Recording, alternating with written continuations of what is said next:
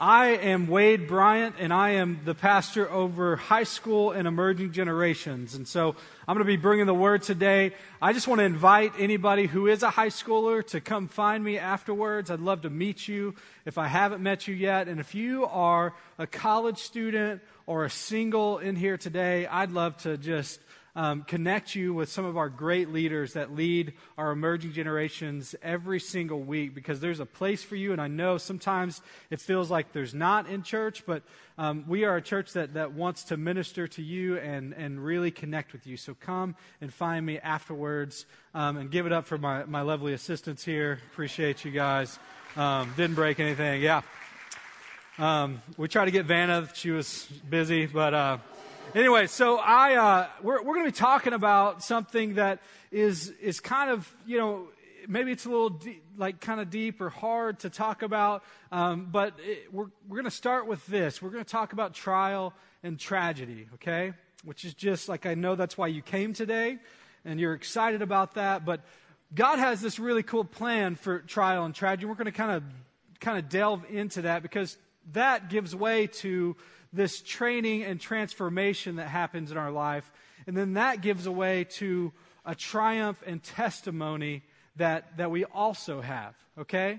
So God has this really cool plan, but because it is kind of heavy, I wanted to start off a little bit light. If you are on the Twitters or the Instagrams, you know of this thing called a hashtag, okay? For you old people, it's the #, okay, on your phone.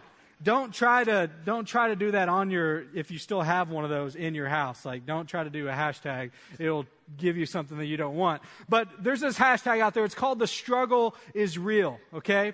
And in this moment that, when you're trying to describe something that's really hard, and you're like, guys, you would not understand. The struggle is real, all right?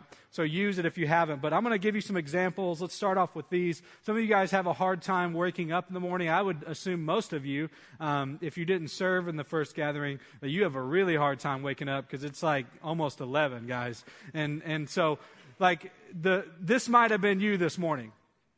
When you wake up early in the morning and sit on your bed yeah? So somebody elbowed their husband or wife. The struggle is real in that moment, right? How about this? This wasn't really connected with the students or in school or you college students. That moment when even Google can't help you with your homework, right? The struggle is real in that moment. If Google does not know. Recently, I tried to lose some weight, and I was, apparently you can't eat Taco Bell and stuff when you're trying to lose weight. It's just devastating to hear that news. But so I have a pug named Otis, and so this is one that really connected with me. It says, when you're so hungry, your pets begin to look like carbs. Right? And you're like, man, you're looking tasty. Some butter.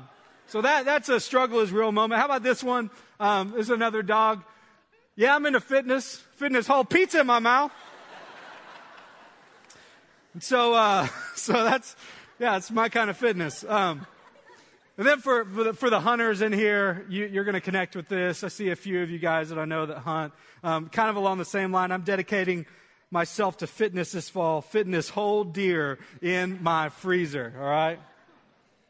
And I've discovered something, I thought that the struggle was real. Being a college student, eating ramen noodles and pizza pockets every day, trying to just skip by. And then this happened, parenthood. And parenthood brings a whole nother level of the struggle is real. Would you agree? Can I get an amen for that? The struggle is real in parenthood. A lot of people see this picture, and you're like, oh, cool, he's playing with Legos. That's awesome, Parents see this picture and my kid put out a minefield for me to walk through. Because it's the middle of the night, I'm going to check on you, and what do I find under my feet but Legos that are sharp, and it's Forrest Gump moment, it just jumped up and bit me, you're like, what just happened? Why did you lay that out for me?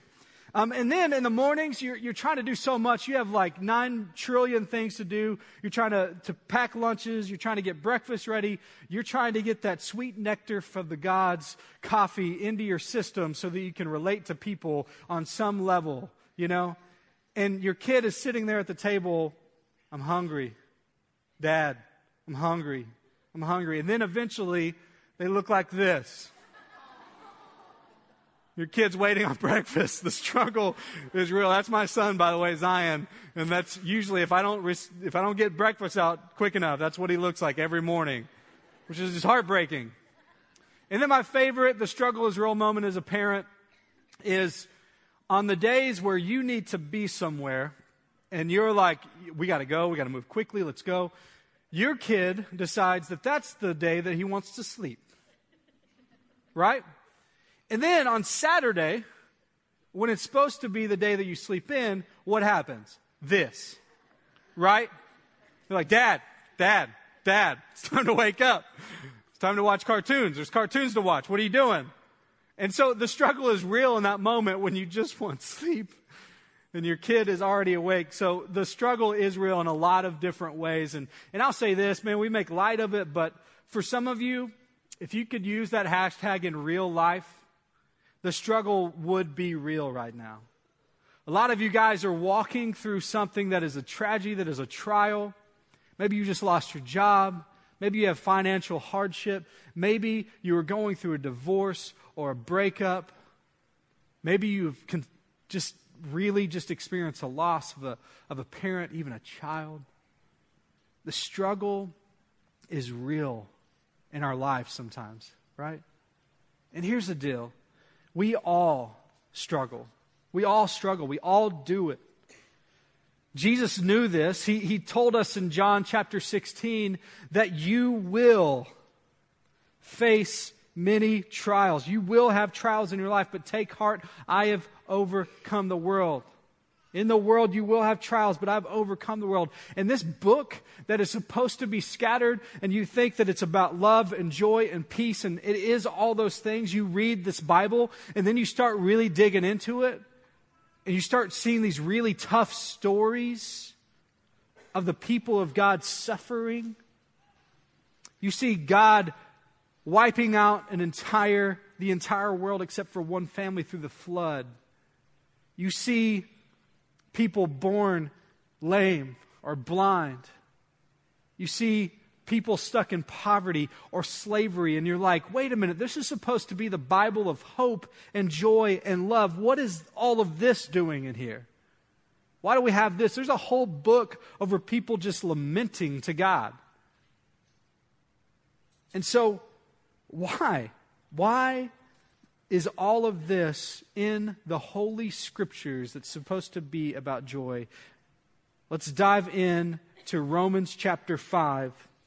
We're going to look at the first 5 verses. So if you want to go ahead and turn there, I'm going to read it to you. Some of it's going to be on the screen, not all of it. So let's read this aloud. Romans chapter 5, verses 1 through 5 says this. Therefore, since we have been justified through faith, we have peace with God through our Lord Jesus Christ, through whom we have gained access by faith into His grace, in which we now stand, and we boast in the hope of the glory of God. And if we stop there, you'd be like, man, I agree with all of that. Faith and hope and love and joy. Like, I can stand with that. Like, that's the Bible that I like. But then it goes on. Verse 3, it says, not only so, we also glory in our sufferings. And you're like, wait a minute. I got the hope and the love and the peace and stuff, but why do we have to glory in our sufferings? Why do we have to have suffering? Why do we have to go there, God? But He has a plan. He says, because we know that suffering produces perseverance, and perseverance produces character, and character produces hope, and hope does not put us to shame, because God's love has been poured out into our hearts through the Holy Spirit who was given to us. And see, God has a plan for our suffering, and we're going to delve into that today. They call this, my seminary professors called this the golden chain in Scripture in Romans chapter 5. It says this golden chain, it's a cycle that God constantly puts us through, that you have suffering, and that suffering gives way to perseverance. Some of your translations might say endurance, and then that perseverance leads us to building character, and that character gives us hope. And so God puts us down the cycle. And some of you know this, like you are a person, I think we all are people that we don't really learn our lesson if everything is rainbows and butterflies, right? You're like, oh, well, that was pleasant. I'll just go ahead and continue on sinning, right? We don't learn our lesson. So God allows suffering to kind of come into our lives and gives us trials and gives us things that are hard so that He can produce this perseverance and this character. Charlie Gimbel said it like this: in the middle of a struggle, you discover what is in the middle of you. Isn't that true? In the middle of a struggle, you discover what's in the middle of you. And I'll tell you, most of the time for me, when I'm stressed, whenever hard things are going on, oftentimes the byproduct of that in my life is yucky. It's not cool.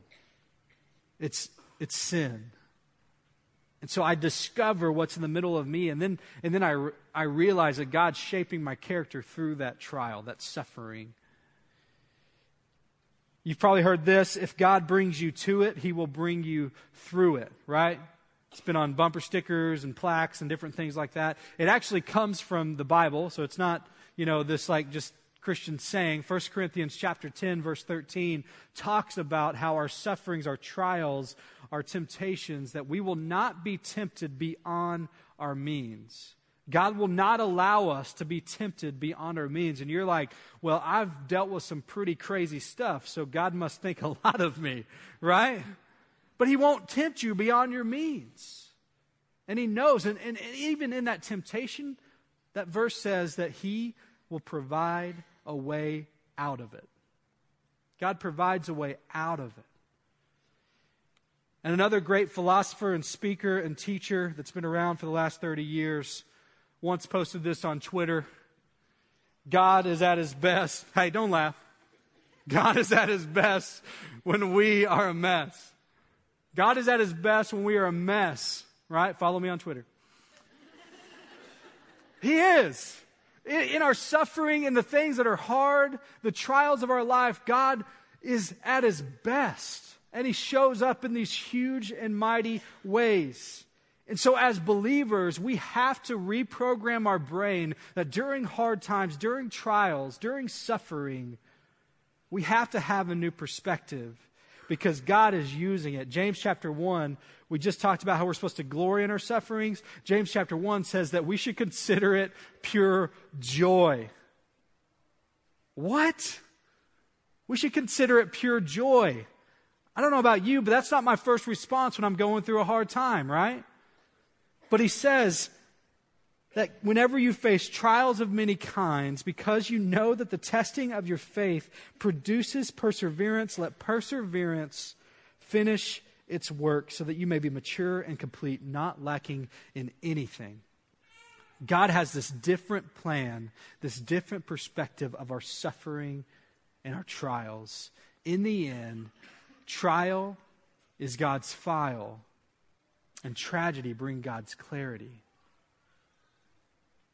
The trial is often the time where God is shaping us and molding us and breaking us down to look more and more like Him. And in the tragedy, He's bringing clarity. He said, you know what? You're kind of going off on your own path. You're being your own God. You're making your own idols. But I want you to go this way. So here's your clarity moment. Learn. Follow me. It's the narrow path that leads you to abundant life. It's what God does with our tragedy. And so it's hard to be in that. And so I want to not just give you these, like I don't have like a 7-step program or anything like that for you to reprogram your brain during a tragedy or a trial. But I will say that you need God's holy scripture to be hidden in your heart so that in the midst of that, you can point to the truth of Scripture and gain this new perspective. And so I want you to really, in those moments, say 4 truths. To say 4 truths in the midst of a trial. So we're going to talk about those right now because we have to look for Scriptures. And then we're going to talk about the actual human part of that and the 4 steps to take. First of all, the 4 truths to say. The first one is this. Psalm 34, 18 through 19 says this. The Lord is close to the brokenhearted and saves those who are crushed in spirit. The righteous person may have many troubles, but the Lord delivers them all. We have to remember it because in a trial or a tragedy or a hard time, we often think we're alone, right? Or we try to tell our friend, or we try to tell our spouse, and it's like they do the, I'll pray for you, and then they go on with their normal life, and you're like, do you not see me struggling here? Like, are you really praying for me? Because I don't feel like you are, because I'm still in the trial. And we start becoming more and more lonely. And worse, we think that God put us there and then He just leaves us. He walks off. It's like, good luck with that, Wade. No. God promises that He is close to us, that He is near to the brokenhearted, that He is close to those who are crushed in spirit. We're not alone.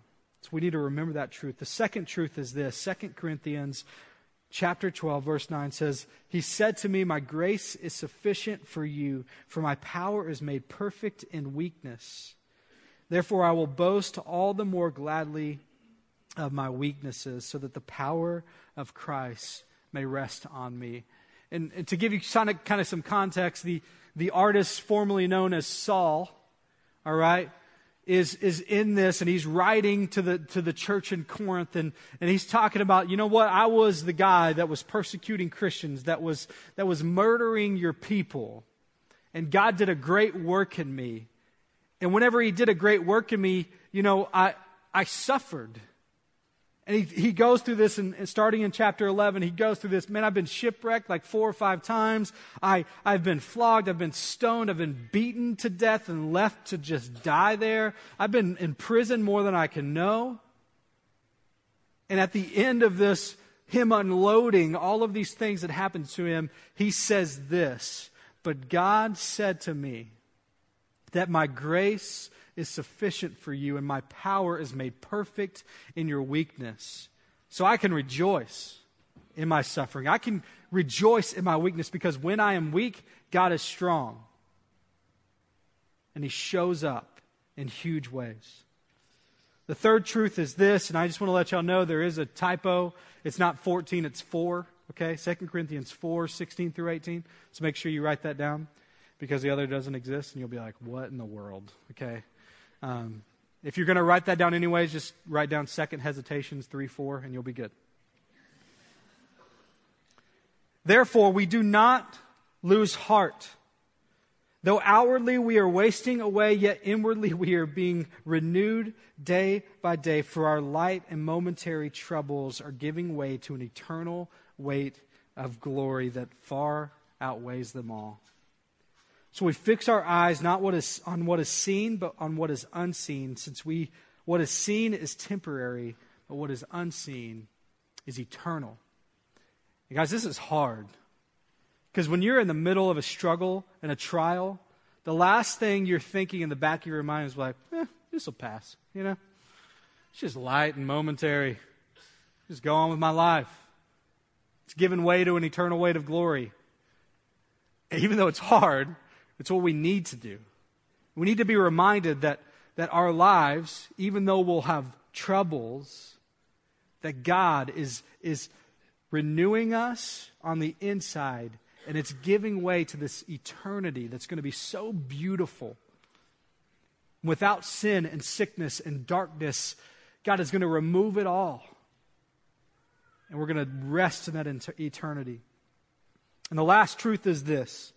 Hebrews chapter 4, 15 and 16 says this, we do not have a high priest who is unable to empathize with our weaknesses. For we have one who has been tempted in every way just as we are, yet he did not sin. Let us then approach God's throne of grace with confidence so that we may receive mercy and find grace to help us in our time of need. And out of all of the truths that I just shared with you, this is the one for me personally that brings me the most comfort. That God has not tempted me with something that he first wasn't tempted with. He is not sitting up there as a God on an anthill with a magnifying glass saying, look at those puppies run. He's not up there as a puppet master being like, what trouble can we get Wade into right now? No, he humbled himself, became a man, and died on the cross for my sin. And so when I'm struggling, he is able to empathize with me and say, I've been there. You're going to come out of it. It's breaking way to this eternal weight of glory. So you can approach my throne of grace with confidence. And so those are the 4 truths that we need to say. The 4 steps that we need to take begin with this, that it's okay to be blank. Okay? Not okay to be blank. Like, don't just be like, oh my gosh, I'm going through a struggle. No, that's not what I mean. It's okay to fill in the blank, okay? Like, it's okay to be angry. It's okay to be lonely. It's okay to be upset. We serve a God who is a God that displays emotions. Would you agree? That there's times where God shows his emotion and he's angry, or he is broken, or he cries, or he weeps, and he does all of these things. We serve a God of emotions. He has given us emotions. We are emotional beings. It's okay to live in those emotions. We are often trained as believers, even if you're going through a struggle, hey, you're supposed to be the light of the world. Just suppress it, put on that smile, put on that mask, because, I need you to be on point with your joy, right? But that couldn't be further from the truth. God says it's okay for you to be angry. Man, Zion is 2 years old. He's my son, and he this morning just threw a fit. Okay, he threw a fit. He was wearing his Minion PJs, which are his favorite PJs, and he never wants to take them off. And so he was just letting me know it. And he was angry. And so what does a 2-year-old do? They throw a fit because they can't explain all the ways that you're affecting his psyche by taking his Minion PJs off, right? And so he's flailing. And I just look at him because I've heard my wife say this, and she's a lot smarter than me. And I just said, buddy, it's okay for you to be upset right now. It's okay. But you're going to do what Daddy says. You're going to take off your Minion PJs. Never thought I would use that in a message. But it's okay. It's okay to be upset. And God's saying the same thing for us, right? It's okay for you to be angry and upset. My grace is sufficient for you. But here's the deal. We can't stay there. We can't let it lead to something else. We can't let our anger lead to bitterness. And so, number 2, the step to take is that we don't even go there. Don't let Satan get a hold of your emotions and twist them to make you sin. Don't let him do that. In Romans chapter 12, it says, do not be overcome by evil, but overcome evil with good. There's this twist that needs to happen to say, yes, I'm angry, but God, you are good. So I'm not going to be overcome by this. I'm not going to let Satan use it in my life. So we can't even go there. Number 3, ask why. This is another one of those as believers that we said you can't ask why. Like you can't pump your fist to God and say, why me, God, why me? You can't do that. And so we've been conditioned to not really ask the important questions because we need to know that God is using this trial and this tragedy to train you and transform you. He has a purpose for it. God does nothing just off the cuff and just putting it out there. No, he has a purpose for everything. And so we have to ask why, because he has a specific thing in mind to be training us in, to be filing us down in, so we need to ask why. And the last step that you need to take is to let someone in. And I know that there are people that came in this room today that are in the middle of a trial or a tragedy. They're hurting. They're suffering. They feel like they're all alone. And I think we have to, as believers, we have to have this human responsibility that says, you know what? I can't just walk into a room and just expect people to know what's going on with me. I have to let them in.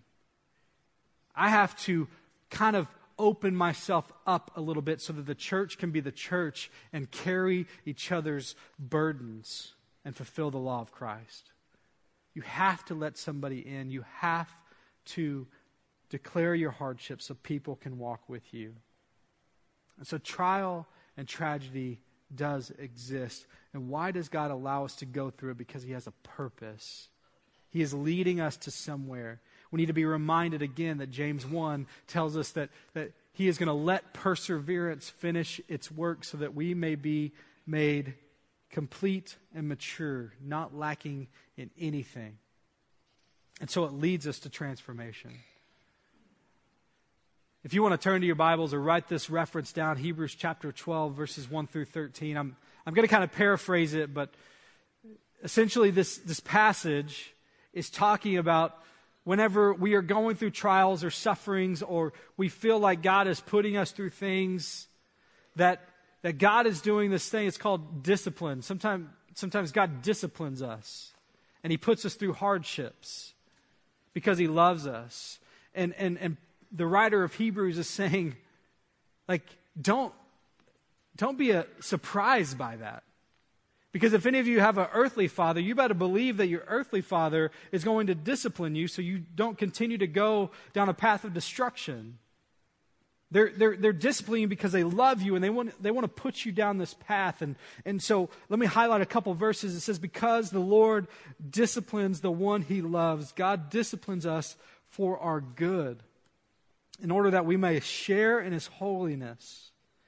No discipline seems pleasant at the time, but painful. Later on, however, it produces a harvest of righteousness and peace for those who have been what? Trained by it. God has this way of using our trial and our tragedy to train us and transform us more and more into his image so that we may share in his holiness. And I'll tell you, man, when Brooke texts me at work, it's like, Zion's having a really rough day. He's not obeying me. He, has hit me, or he's not sharing his toys. I don't read that text and I'm like, oh, joy, I get to go discipline him, let's go. I don't do that. No, I'm not excited about disciplining my son because I love him. But because I love him, I will not continue to let him hit his mom or not share his toys. Because that is not the way that God designed you. That is not the way that God wants you to go. And so because I love you, I will discipline you and teach you. So you can live a righteous life. So that you can live in integrity and walk with peace. And that's the same thing that God, our Father in heaven, does for us. Is he won't let us continue to go down a path of destruction, but lead us and discipline us because he loves us. So the last thing I want us to do is I want us to ask ourselves 4 questions. 4 questions. The first question is this. And it's to be asked in the middle of the trial or the tragedy or the suffering that you're going through. It's this question: who is my rock and who is my refuge? We have to remember in times of trouble who your rock is. Lori, a few weeks ago, talked about the pit, right? The pit that she was in, and how even in the pit, we have a God that is perfect that can lift us out of it.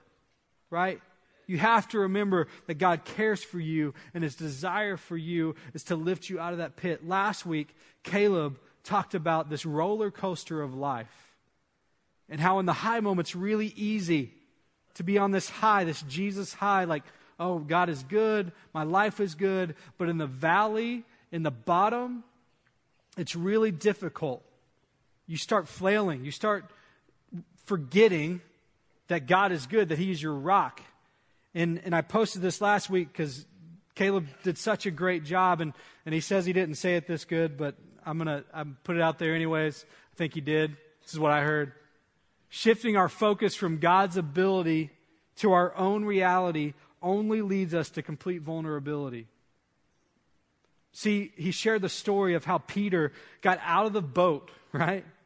And he's walking towards Jesus, and he's walking on water. This really miraculous thing. But the moment that he shifts his focus from God to the waves and the storm and the things that are really going on, what happens? He sinks. And that's what happens to us. We have to remember in the storm of life, when trials are going on, we have to remember our rock and our refuge and put our faith securely in him. Mike says this all the time. He says, don't doubt in the darkness what God has revealed to you in the light. Isn't that true? We cannot doubt God whenever things start happening and the bottom falls out. The second question is to be asked during the training and the transformation part, and it's this: who am I becoming? Who am I becoming? Kind of goes back to that question of ask why. You need to ask the right questions. God, who am I becoming? Who are you making me into? What is offensive in me? Would you shape me? Would you form me? Would you lead me into your holiness? Let me give you an example. If you are a male in here, okay, let me speak to you. I'm just going to tell you, you struggle with patience. Okay, we do, all of us. I think most of the people in here, but men, we just struggle with patience. Like it just, like things aren't happening fast enough. What are we doing? Come on, let's go. You know, and so we do. And so whenever you struggle with patience, God has this really, really cool way, not cool at the time, but cool way of giving you opportunities to work on your patience, right? Am I right? So when you're driving to work, you're already late, and it seems like God is controlling the lights. Right? You know what I'm saying? And every light is red. And you're like, oh, Lord, I know you're testing me. I know you want me to have patience, but can you please just turn it green? You know? And he finds these opportunities to do this. And I just moved to Bella Vista. How many Bella Vistians in the house? Yeah. I'm planning on retiring in a few years, but no, I live in Bella Vista, and the Lord is constantly testing my patience in Bella Vista, okay, on the roads. Because I'll be driving, and I'm kind of late, and it starts to sprinkle. And people in Bella Vista, when it sprinkles, they're like, oh gosh, hang on. We're about to go off the road. It's raining. And they freak out. It's crazy. It's the craziest thing I've ever seen. Traffic that's going 30 all of a sudden stops to like 10. I'm like, it's sprinkling, you know? It's not gonna cause you to hydroplane.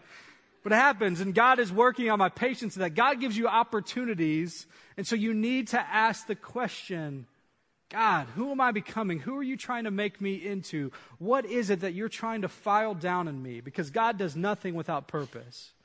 So ask that question. And the third question seems odd, but it's this: who can I tell? Because oftentimes when we're going through a struggle, when we're going through a hard time, the last thing we want to do is talk about it.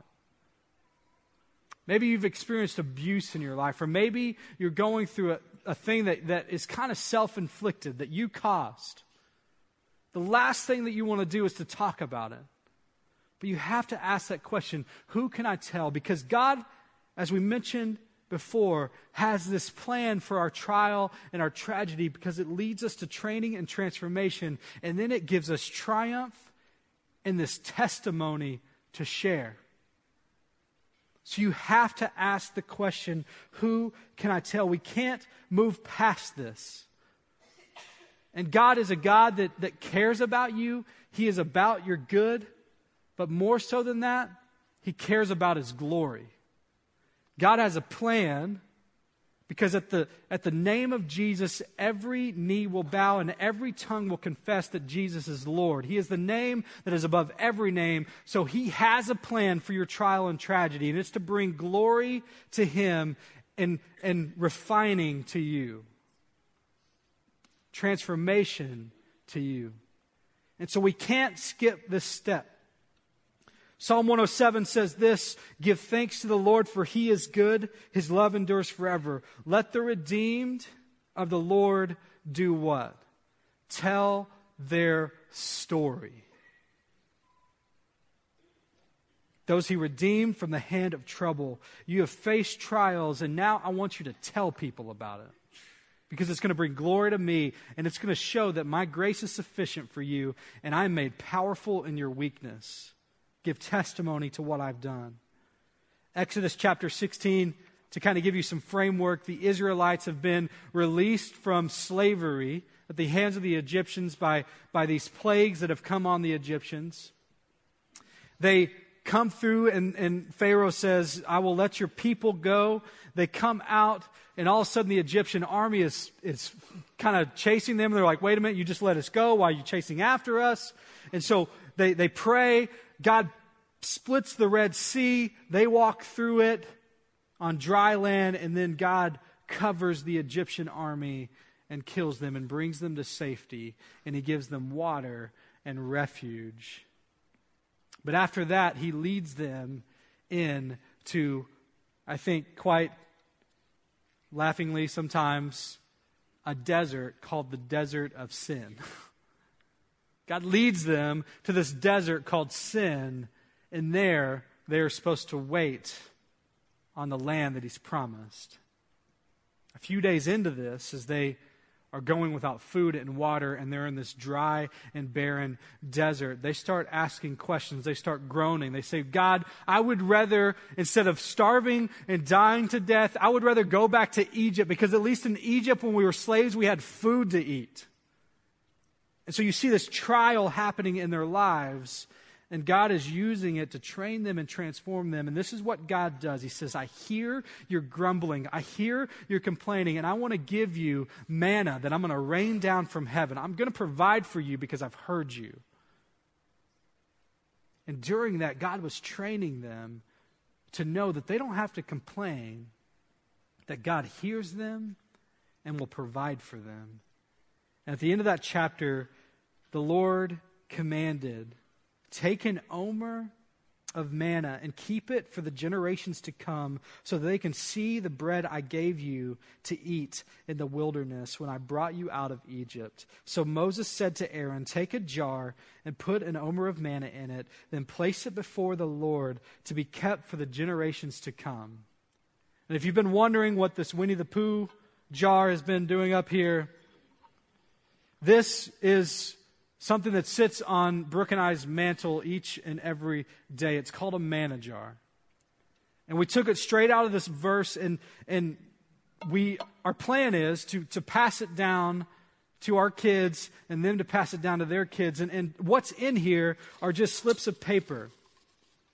And they're slips of paper that we have written things on that of how God has shown up in our lives and how He has provided for us. That we were going through a trial and God showed up and provided money for us.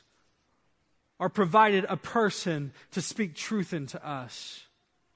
And we place it in there. My hope and my prayer is that I can give testimony to what God has done, and that my great-grandkids, my great-great-grandkids, when they're going through a tough time, that they can look at this jar that is hopefully filled up to the brim. Hopefully we have several jars by then. And they can say, "You know what? I know I'm in a trial, but God is a God who provides, and I can trust Him." We cannot miss this part. We can't miss the triumph and the testimony that is taking place. Let me tell you one story, and I'll finish with this, that I tell my students all the time. I'm pretty open with them about my struggles and things, that my shortcomings, and I tell them all the time that I am still in process, that I'm still growing. I know that I'm your pastor, but I'm human, and God is still shaping me and forming, and I'm in process. There's only one perfect person, and he died a long time ago, right? And so I'm still growing, and if you know me or you've had conversations with me, you know that I kind of have a sense of humor that can be labeled as sarcastic, or like sarcastic. That's what I call it. But I have a hard time with my tongue, and my brain is. I'd like to say I'm a creative, and I come up with creative things to say, but sometimes that leads me to do that at someone else's expense. And I'm really good at throwing insults. And man, this has followed me my entire life, and I've struggled with taming my tongue. And sometimes this comes out whenever a student, tells me that they're not coming, and this insecurity in me, this pride in me, takes that personally. And so I would fire back at something in a text message, and I was destroying a ministry that God had placed me over. And so a few years ago, this got brought to light. And the leadership came alongside me and said, here's some of the things, like, you are doing a great job, Wade, and we love you. And because we love you, we want you to grow in this. And they started pouring into me and coaching me. And it was a hard time. I'll tell you guys, the sinfulness in my own heart took that news and said, how dare you? Do you see the ministry? It's growing. Do you see the things that I'm doing? And I became bitter at them for pointing out my flaws. And then God turned that bitterness and he led me to hardship, and I was kind of depressed, and I was like, God, why are you doing this now? And then it got twisted, and Satan started using it and said, you know what, they don't appreciate you there. Why don't you start looking for another church? They don't appreciate your gifts, so why don't you just go elsewhere? And so I started praying, I started seeking. Brooke and I were on our face every single day. This was a few years ago. And as I was praying, I was expecting some great revelation for God to speak to me, or say, here's the perfect church for you to go to. I have laid it on a platter. You should go to it. But he only spoke one word to me. In all my prayers, in all my searching of scriptures, he spoke one word. And I took a picture of it in my journal. That word was trust. I was like, what? Trust? And then he started unfolding that word. And he started saying, you know what, God, Wade, you need to trust me that I'm not finished with you yet. That I want you to be mature and complete, not lacking in anything. You should take joy in this, because I am making you more and more like me, because right now you're not really looking like me. The way you're talking to people, the way that you're being sarcastic, you're not looking like me, because I am a God who encourages. So trust me that I'm doing a great work in you. And guess what? Trust your leadership, because they loved you enough to point out something that was hard. And that wasn't easy for them. So trust them that they have your best interest in mind, because they want to see my bride loved and rejoiced over, and they want to see my kingdom advance. Trust your leadership. And guess what? Trust where you are, because I placed you in Northwest Arkansas so you could be an ambassador for my message and my gospel. Would you trust me that I have you in the right place? So I stopped. I stopped everything. I stopped looking. I stopped feeling sorry for myself, because God asked me to trust him, because he was training me and he was transforming me. And now I'm giving testimony to what God has done. So the last question that we need to ask ourselves is this: do I trust him? In the trial, in the tragedy, do I trust him? In the hard parts of my life that don't seem pleasant, do I trust him that he's making way for me to be sharing in his holiness? Do I trust him enough to give him credit? To say, God is not finished with me or you because he loves you. We can trust him. And some of you in here have never given your trust to Jesus. And so suffering looks a lot different for you. It's hard. And you have more questions than you have answers. Would you trust him today? Because a few verses later out of Romans 5 that we looked at, in verse 8, it says that God demonstrated his love for us in this. That while we were still sinners, Christ died for us. You don't have to be clean. You don't have to be pure. You don't have to be doing more and more good things. God loves you right where you are. And he wants you to accept that love and trust him. Would you pray with me? God, thank you so much for who you are. Thank you for your word that reminds us of your goodness, that we will have trials, we will have troubles. But God, you're shaping us and you're molding us into your Son's image, which is good and perfect and complete. God, for those who are in the midst of a struggle, I pray that you would comfort them, that you would be near to them as your word promises, that they would trust you to provide a way out.